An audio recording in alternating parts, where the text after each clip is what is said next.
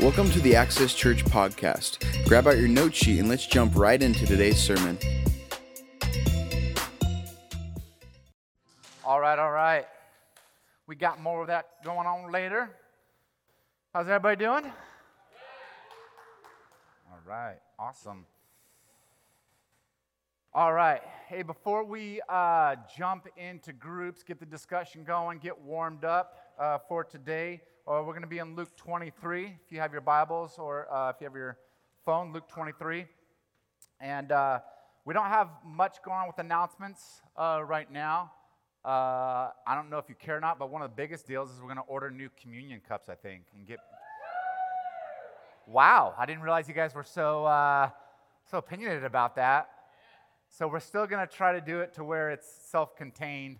We're not going to do the communal thing yet, but hopefully it's easier. I know we're struggling, a lot of us, with some of us with little fatter fingers. So we're impaired. We're going to work on that. So that's exciting. Yeah, exciting at Access Church. We're going to put that on the website. New communion cups, join now. No, we won't. Next week, if you didn't know, is our Easter service. And so, super exciting. We're going to do a family service, just so you know. It's going to be a little bit more condensed. We'll have things for the kids to do here, so we'll have tables set up, or maybe you'll want them with you, so you can kind of choose on that. But we thought it'd be kind of cool to do a communal thing, and it's great every once in a while to bring the kids in with worship. I think that's really important as families and things like that. So, so that's next week. Just want to encourage you guys. We are in connection groups. We do start discussion this week, so make sure you're taking notes, remembering things. If you're not in a connection group, you can sign up online, or you can talk to Laura Lee or myself. We'll get you going for the next several weeks. Let me pray, and we're going to take a deep dive. We're gonna start running, so get ready to go. Jesus, thank you so much for today. Next week is an incredible celebration, but also Palm Sunday, the week before, Lord, is also very powerful. And every week we sing about the cross, we take communion, and I pray today, Jesus, that we'd understand the weight of it, the beauty of it, the power of it, that it wouldn't just be songs we sing or just this concept, but we really understand that God came and transformed himself into a human being and died, and it was very important that you did that for us. And I pray that would change our lives, because it wasn't meant to be known as a historical fact. It was meant to change our lives. And I pray that would happen today. This isn't an intellectual thing, God. Transformation would happen this morning for us. No matter what, if we've been coming to church for 2 weeks or 20 years, may not one of us be arrogant enough to think, I've heard this before, no big deal. In your name, Jesus, amen. To me, the cross is an anchor in time.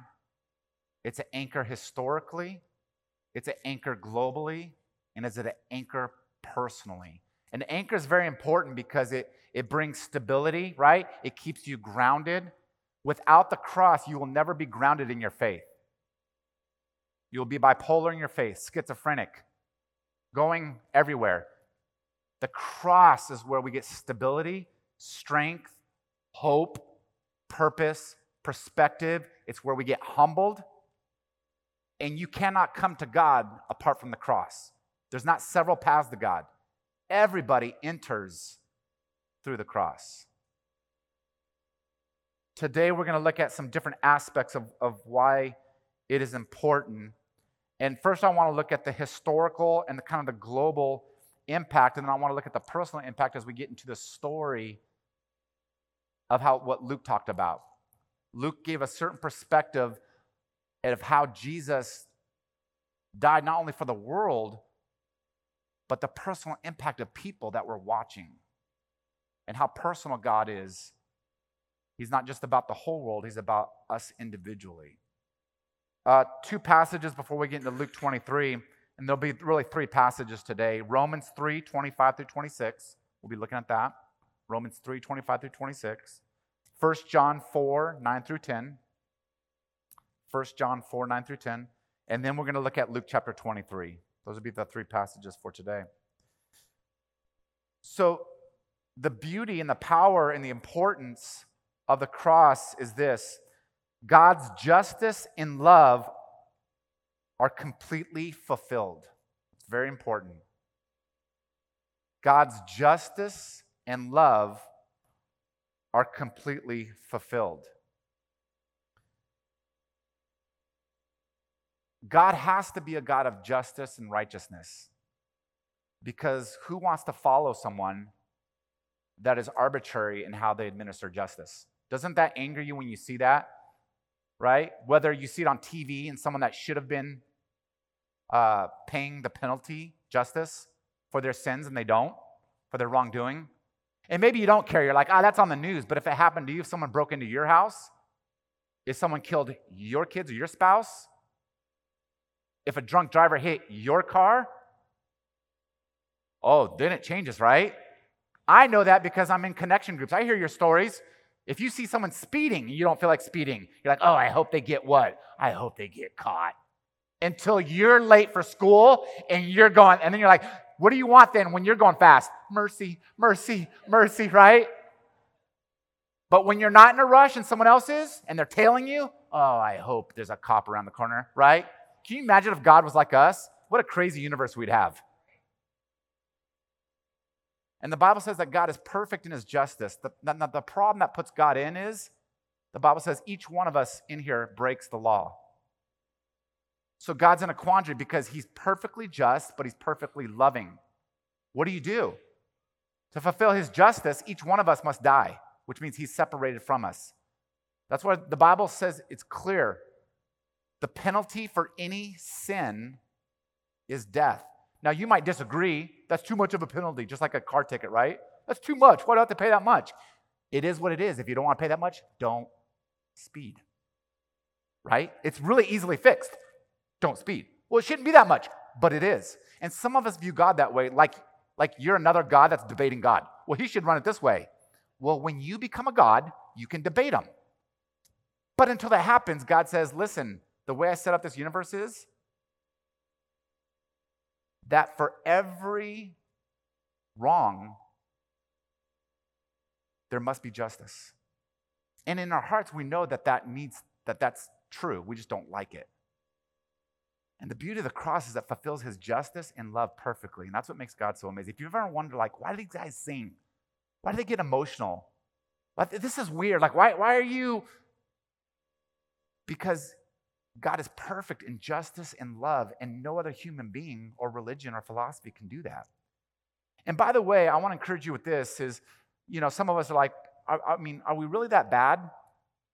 Only someone that doesn't have a child says that. Once you bear a child, you see sin nature. You're like, oh, dear God, yeah, we're selfish, we're bad, right? But check this out. Also, if you study world religions or philosophy in college, aren't all of them on some kind of a search? Every philosophy or religion, the reason I love studying all that, sometimes when people are like, don't do that, you might lose your Christianity. I'm like, no, it strengthens it.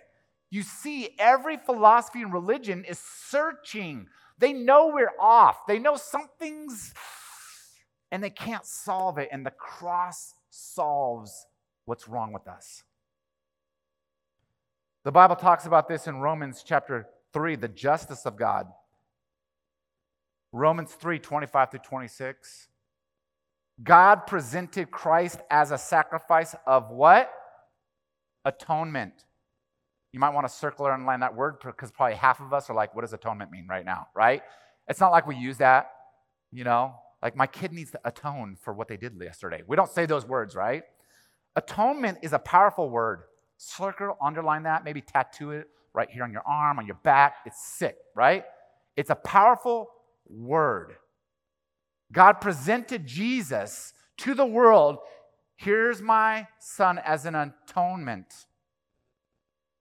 Atonement has two, when they originally read this, the readers would have two types of ways of describing atonement. There's a legal and there's a spiritual way. And both are very important. The legal term means that it's payment for an offense or wrongdoing.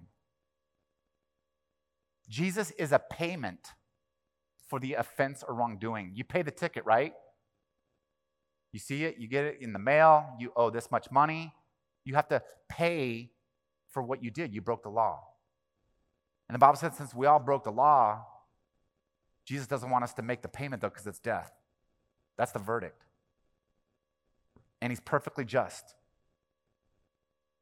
Everything that he assesses is perfectly judged. So he says, well, they can't pay it, so I will. Can you imagine just how thankful some of us would be? You get a ticket, and then it says, listen, the courts, we paid for it, don't worry about it.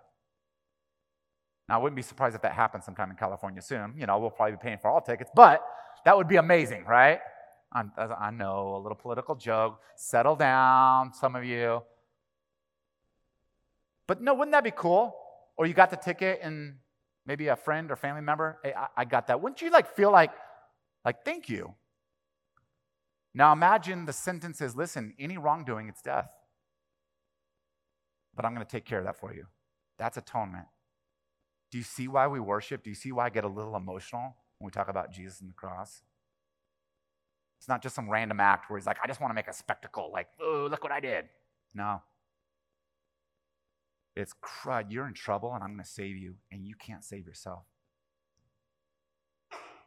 When we sing these songs, you guys, later on this morning, now you're going to get some meaning behind it of why the cross is essential and powerful, because without the cross, each one of us never will have hope to live for eternity.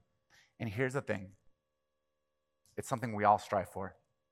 This whole world is striving for eternity. I joke about it all the time, right?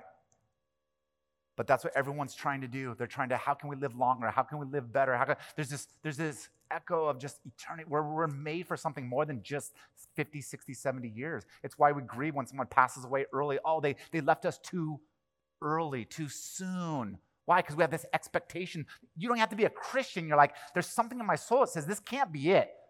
A job, marriage, the kids, the cars, the stress, the stock market, and done. Boom. Nobody remembers you. You don't remember a thing. Really? Nah. And Jesus says, I know.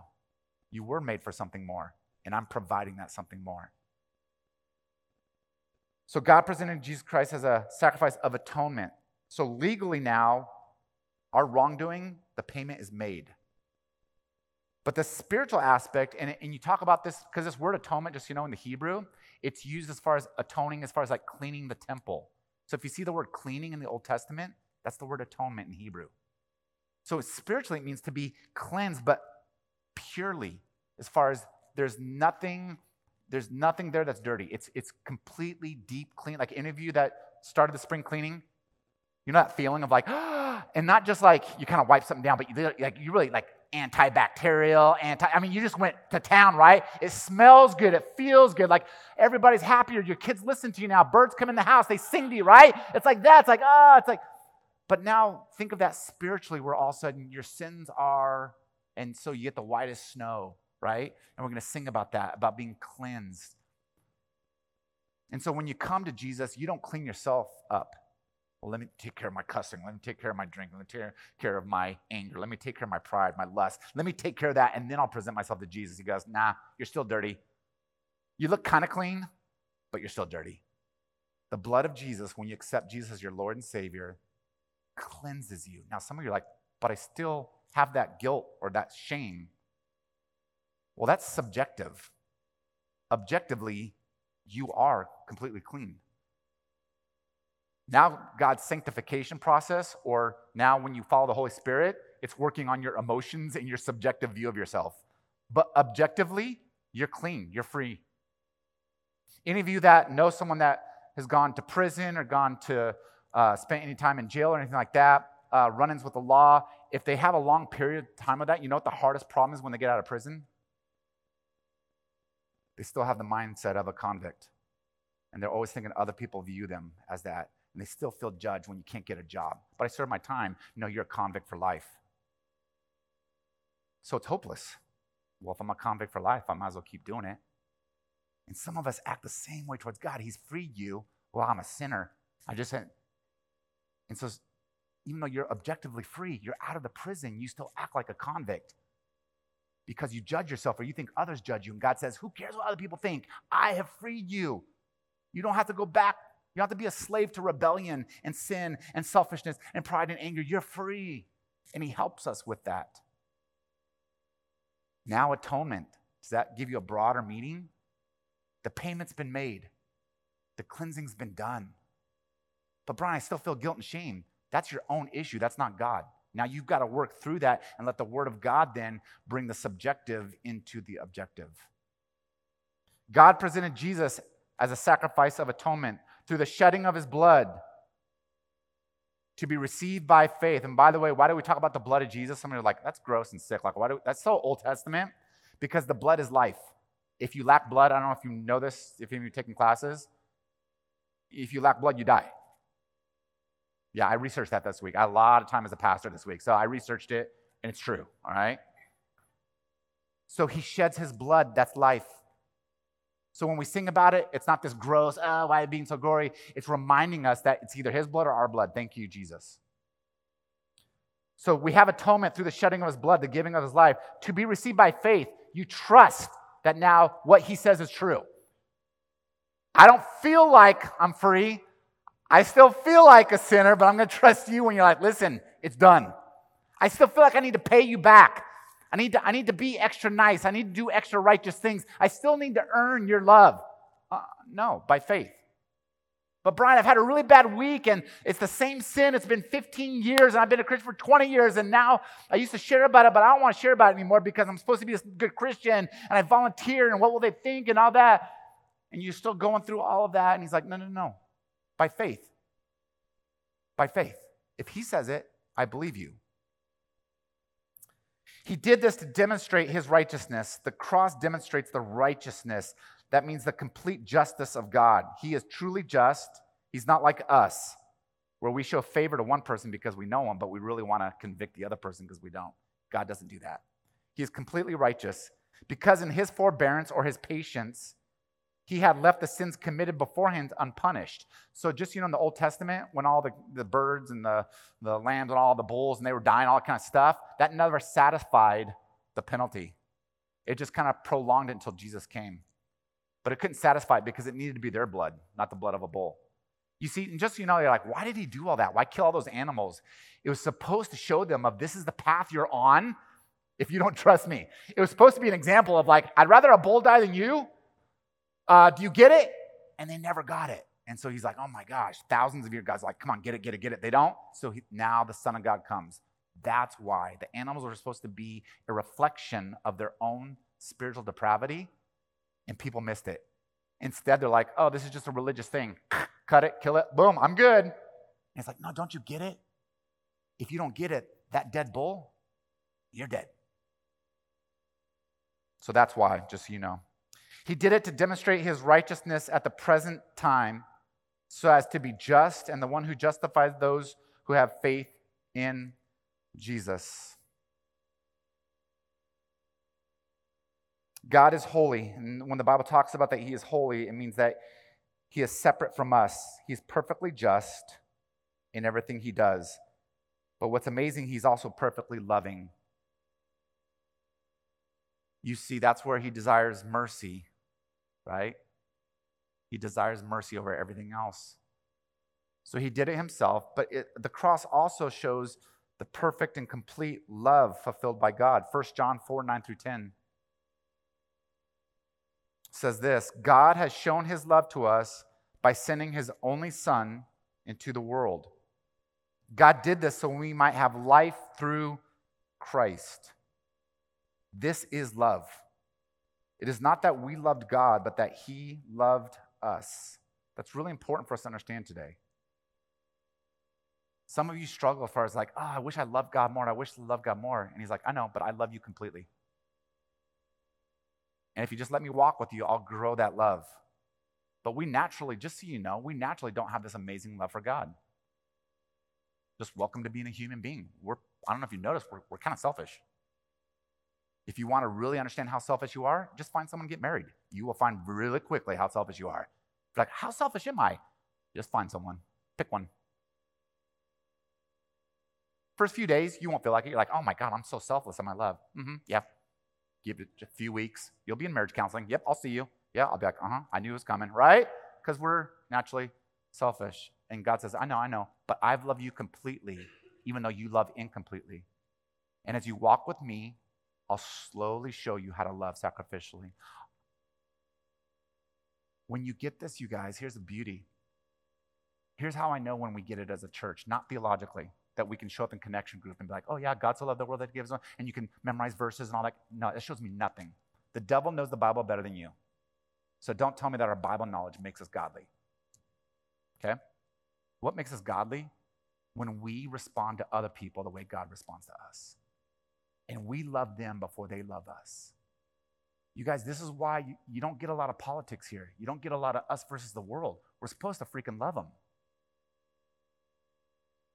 How? By you accepting the love of Jesus and realizing, do you realize how patient and kind and guiding he was of you? How sacrificial? He laid down his life. So I will lay down my life for someone else that God has created in their image. And I want you to understand this, that as much as you think God loves you, you got to remember he loves the person that you don't like. Because every single person is created in his image. They're just not living it out. And if we've had the benefit of understanding the cross and allowing the Holy Spirit to change our lives, then we don't take pride in that. Why? Because you did not one stinking thing to clean yourself, and you didn't make the payment.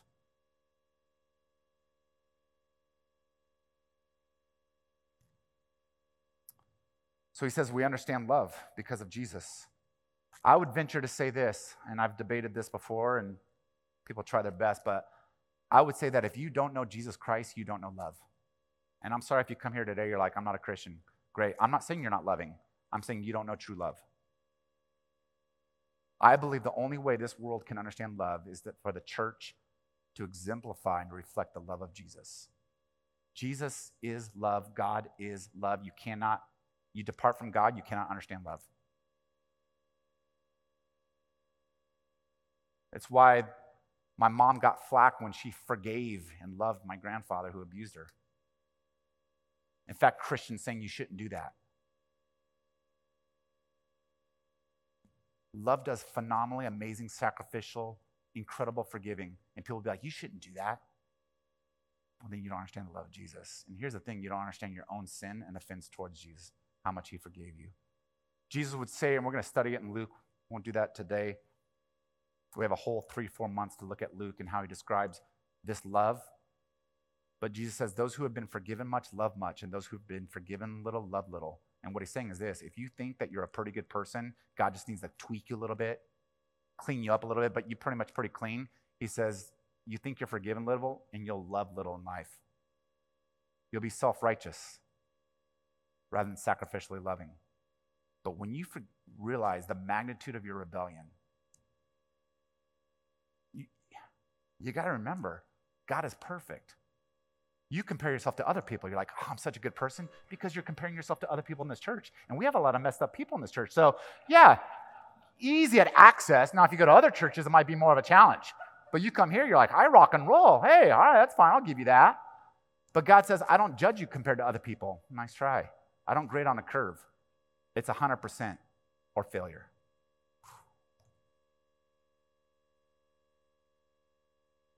And so those who have been forgiven much. And when I talk about forgiveness, a lot of times we think, but I'm not that bad. My whole thing is this, but perfection is not just not being bad, it's being perfectly good. Let me ask you this. The last month, how many of you walked into church and thanked every single person that set up this place? The worship team that came here an hour and a half before you did, 2 hours before you did? The person who set up sound? Gave them a hug and thanked them? The children's ministry?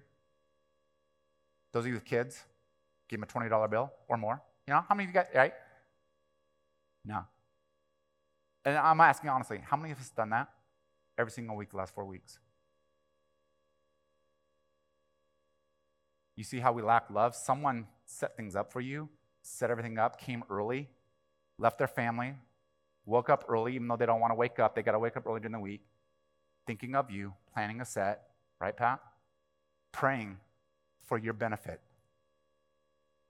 And the whole service, we're just thinking about what's in it for us. Now, I'm not saying this. Pat, you're going to have hugs afterwards. I know people come back, I love you, Pat. Passing back, where's my 20? Forget children's. Yeah. Right? I'm not here to guilt you guys. Does that give perspective? Like, really? Are you really perfect? I might not be that bad, but am I really that good? Yeah, we need Jesus. We need Jesus to make the payment, and we need Jesus to show us what love is. But here's what's crazier. Now I kind of want to just dive in the next few minutes. And I want to look at, like, Jesus is doing this for the whole world, you guys. Can you imagine the pressure, the weight of it? Like, I hope they get payment for the whole world. But also, I hope the whole world gets the love. But here's the thing. It's not just a numbers thing. God cares about the individual. Now let's look at Luke 23, verse 32. And I just want to go through this story. I'm not going to expound on it a lot, but I just want to have this kind of segue into worship. Look at the individuality, the personal interaction with Jesus upon the cross. Luke 23, we're going to start in verse 32. 2 other men were led away with Jesus to be put to death also. And I just want us to sit in the story, the setting. This is just several hundred yards outside of Jerusalem. This is in a place that's known for death.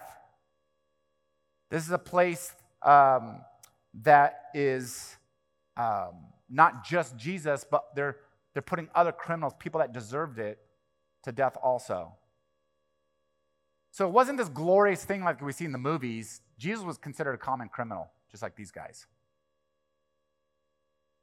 And it says the 2 other men were led away with Jesus to be put to death also. These men had done things making them guilty of death. When they came to the place called Calvary, they nailed Jesus to a cross. The 2 other men were nailed to the crosses also. One was on the right side of Jesus and the other on the left side. Then Jesus, look at the heart of God when he's on the cross. This is love. Father, forgive them. They do not know what they are doing. That's just phenomenal. If we were paying for someone's sins and they didn't even recognize it, we'd be angry. Like, how dare you? You know how righteous I am here on this cross, right? You want someone to know how good you should be so fortunate. And Jesus is like, they don't know what they're doing. Father, forgive them. That's holiness. That's a whole different level. That's God, not us. And it says, in the midst of that, they divided his clothes by drawing names, which would fulfill an Old Testament prophecy to prove that Jesus was God. Verse 35, the people stood around looking on. The leaders were there with them making fun of Jesus. They said, he saved others, let him save himself if he is the Christ, the chosen one of God. The soldiers made fun of him also. These were Roman soldiers, right? They put sour wine before him. They said, if you are the king of Jews, then save yourself. Let's skip down to verse 39. We have criminals on each side of him. We have soldiers making fun of him. Now look what happens. Verse 39, one of the men who was guilty of death was put on a cross beside Jesus and spoke bad words to him. If you are the Christ, save yourself and also what? Us, yeah. He's like, throw me in there too, bro. If you really are God, all right, come on, man. And he says, but the other man on the cross spoke sharp words to the one who made fun of Jesus. Are you not afraid of God? Isn't it interesting that these guys are about to die and one of them recognized who Jesus is and the other doesn't? Isn't that our world today? Have you ever been frustrated where you see who God is and you're like, why don't they get it? Why don't? And it's not an intellectual thing. You don't debate someone to see Jesus. Their eyes just have to be open as far as like, whoa. It's a spiritual thing. He says, are you not afraid of God? You are also guilty and will be punished. We are suffering and we should because of the wrong we have done. But this man had done nothing wrong. And he said to Jesus, Lord, remember me when you come into your holy nation. This guy got the gospel while dying on the cross. I also want you to understand that there's only one way you come to Jesus. When you recognize that I do deserve to die for my sins, but he did it for me. That's the only way you come to Jesus. All of us come to Jesus kneeling on the cross, thankful. We don't come with any arrogance or sense of, yeah, I did this on my own. You can't. We see this. This other guy thought, you should save me even though I deserve to die. You should save me anyway. But the other guy came with humility. One was saved, and one paid the penalties for his rebellion. You see, Luke's trying to show us something here. And look at Jesus' response to him. He said, "For sure, I tell you, today you will be with me in paradise." Do you see how quickly God wants to forgive us? He doesn't want us to go through this long, drawn-out process. He doesn't want you to do a 10-minute prayer. He doesn't want you to do this whole, all right, let me cry for 5 days. It's a simple decision of, whoa, your justice and righteousness is pure. I'm not. And you are incredibly loving. I am not. Will you forgive me? And that's all he wants. That's it. The Bible says at that point, he puts his Spirit in us so that now he can truly change us. So he doesn't just leave us. His Spirit's in you. Now someone's maybe like, but I don't feel his Spirit. I don't feel that. He didn't ask you to feel it. He asked you to believe it and allow God to transform you so you can be like him. Righteous and loving like him. But it goes on. So Jesus personally interacting with another man, forgiving him and giving him eternity. And look what happens also to the Roman soldier. It was dark, verse 44, it was dark all over the earth from noon until 3 o'clock. The sun did not shine. In the house of God, the curtain was torn in 2 pieces. Then Jesus cried out with a loud voice, "Father, into your hands I give my spirit." When he said this, he died. When the soldier saw what happened, what were the soldiers doing before that we read? Making fun of him. Look at the soldier now. When he saw what happened, he did what? Thank God. He praised him. He said for sure he was a good man. Within those hours, somehow, by the actions of Jesus, a criminal changed just before death, and a Roman soldier who they loved to mock Jewish people and Christians. They were just something to make fun of. They were a meme. Somehow that guy was transformed by the very person that he was crucifying. This is the beauty of this story in Luke. Nobody is outside the love of Jesus. Nobody. And there is no bad time. A criminal on a cross, Jesus says, gotcha. A Roman soldier that mocks religious people, Jesus says, gotcha. What it shows us is that there's nobody outside the love of Jesus. And there is no bad time. In fact, the best time is now. Because one criminal waited, and he waited too long, and it was too late. Some soldiers waited too long, and it was too late. This is why we sing about Jesus. This is why we proclaim the name of Jesus.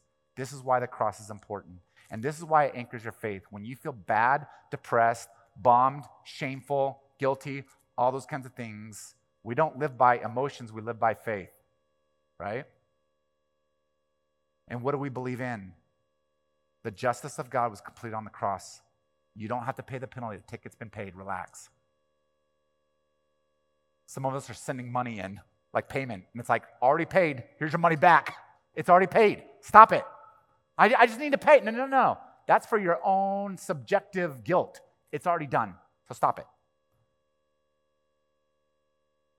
But the second thing is, listen, it's not just that the ticket's paid. Now Jesus says, now I adopt you as a son or a daughter. I love you. I love you. Nothing you can do for me to love you more. Can you imagine being in a relationship like that? Nothing you could do makes me love you more. And that's the personal interaction of Jesus on the cross. So if that's something that maybe you want to make a recommitment to today, you've forgotten it, you lost your first love, the Bible says. Some of you, your best years of loving Jesus were 20 years ago. And you keep telling stories about 20 years ago, and God's like, I don't care about 20 years ago, I care about today. Maybe some of us need to renew that. Maybe some of us come here today and you're like, whoa, I've never heard that complete story of like why the cross and Jesus and God and where I fit in that, and holy smokes.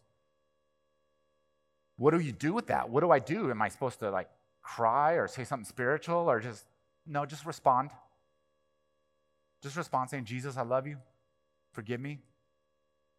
And he says, it's done. That's it. Don't make it a long, drawn-out thing. Just be sincere in your heart. Thanking him for the cross and letting him now lead you rather than you lead yourself. So if that's a commitment you made this morning, I just want to encourage you to take communion. That's your act. If that's a commitment, you're like, I don't want to make that commitment yet, then I just ask, don't take communion, because that's what communion means. It means that you recognize that the payment's been made and that the love has been completely fulfilled. There's nothing you can do. So the cross is actually one of joy for us, that we've been set free and that we have life, eternity.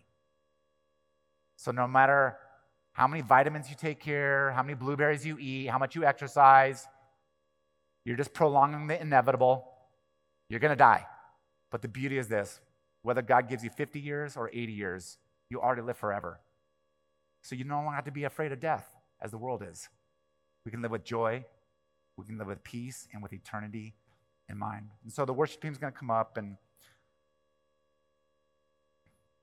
the only thing that's important beyond this, you guys, is if Jesus died, but he doesn't rise again, then all these words aren't even true, just so you know. So that's why next week is pretty cool too, because Jesus can't just die. He actually has to conquer death.